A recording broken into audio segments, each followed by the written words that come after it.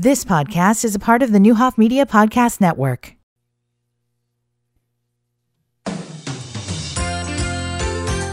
Good afternoon, everyone. I'm Steve Brandy on WDAN News. This newscast brought to you by Wright Seating and Air.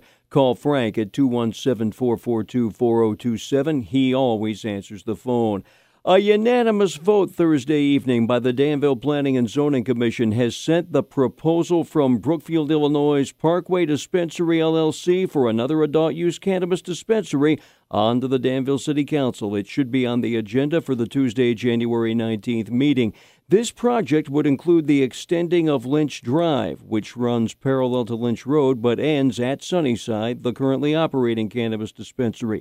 The road would be extended north, and Parkway's facility would be 2 parcels over.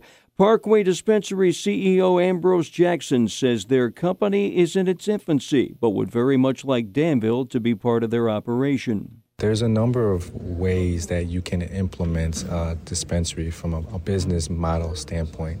Our approach is to really focus on the consumer experience. We are a startup cannabis company, but also seen as one of the leading minority-owned cannabis companies in Illinois.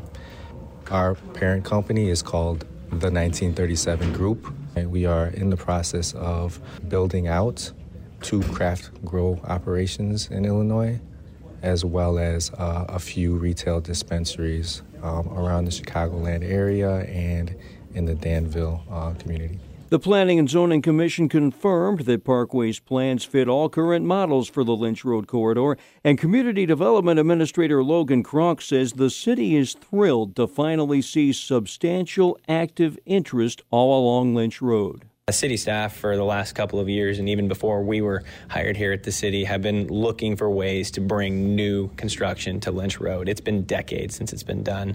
And to see these 3 projects all come in the same year, we're ecstatic. We've been pushing for it and praying for it at the same time, and it's finally nice to see some interest out there. The 3 Lynch Road projects Kronk was referring to are the new FedEx facility south of I-74, the Golden Nugget Casino scheduled to open this spring, and Parkway Dispensary's plan. Now, a 4th project would be the 7 Point of Illinois dispensary, which is approved but has yet to break ground. As farmers wait through the winter to prepare for the next planting season, they also have their eyes on Washington for 2 major reasons. First, the new federal farm bill is still being worked on, the first one since 2018. The farm bill is a multi-year law that governs a variety of agricultural and food programs. Tom Fricke from the Vermilion County Farm Bureau says everyone's paying close attention. We want to make sure that the opportunity to manage our risks through a viable crop insurance program remains part of that farm bill, and so that's some of the things that Farm Bureau is watching. Also being watched in Washington, something that was talked about during the Vermilion County Farm Bureau's annual dinner in late November, the Securities and Exchange Commission's proposal that would require farmers to provide complete documentation of carbon emissions on their land. This is seen as very unrealistic among the farming community due to an obvious lack of capability and resources to do it. Fricke says they're hoping it can be discouraged. The SEC has put down some rules that would have an impact on agriculture that they really don't have direct control over, and so it shouldn't be impacting agriculture. So that is something we'll be watching as well. Going into last year's planting season, there was extreme worry about input costs, especially the cost of fertilizer. Fricke says, sure, there's concern this year as well, but what was learned in 2022 certainly helps. Guys know that they were able to weather the storm last year, although it did have an impact on their bottom line. Like with most things, the first time it happens, it kind of is a shock to the system. But now guys have figured out a way to deal with that extra increase. Fricke says the biggest assist for farmers, once again, will be if commodity prices can stay strong.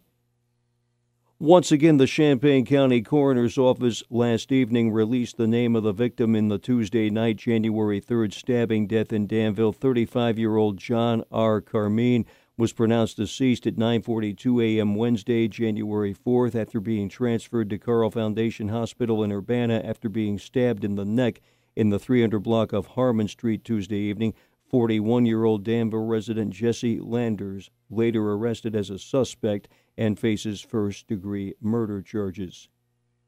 From the Vermilion County First News Studios. I'm Steve Brandy. You've been listening to the Neuhoff Media Podcast Network. For more, visit neuhoffmedia.com.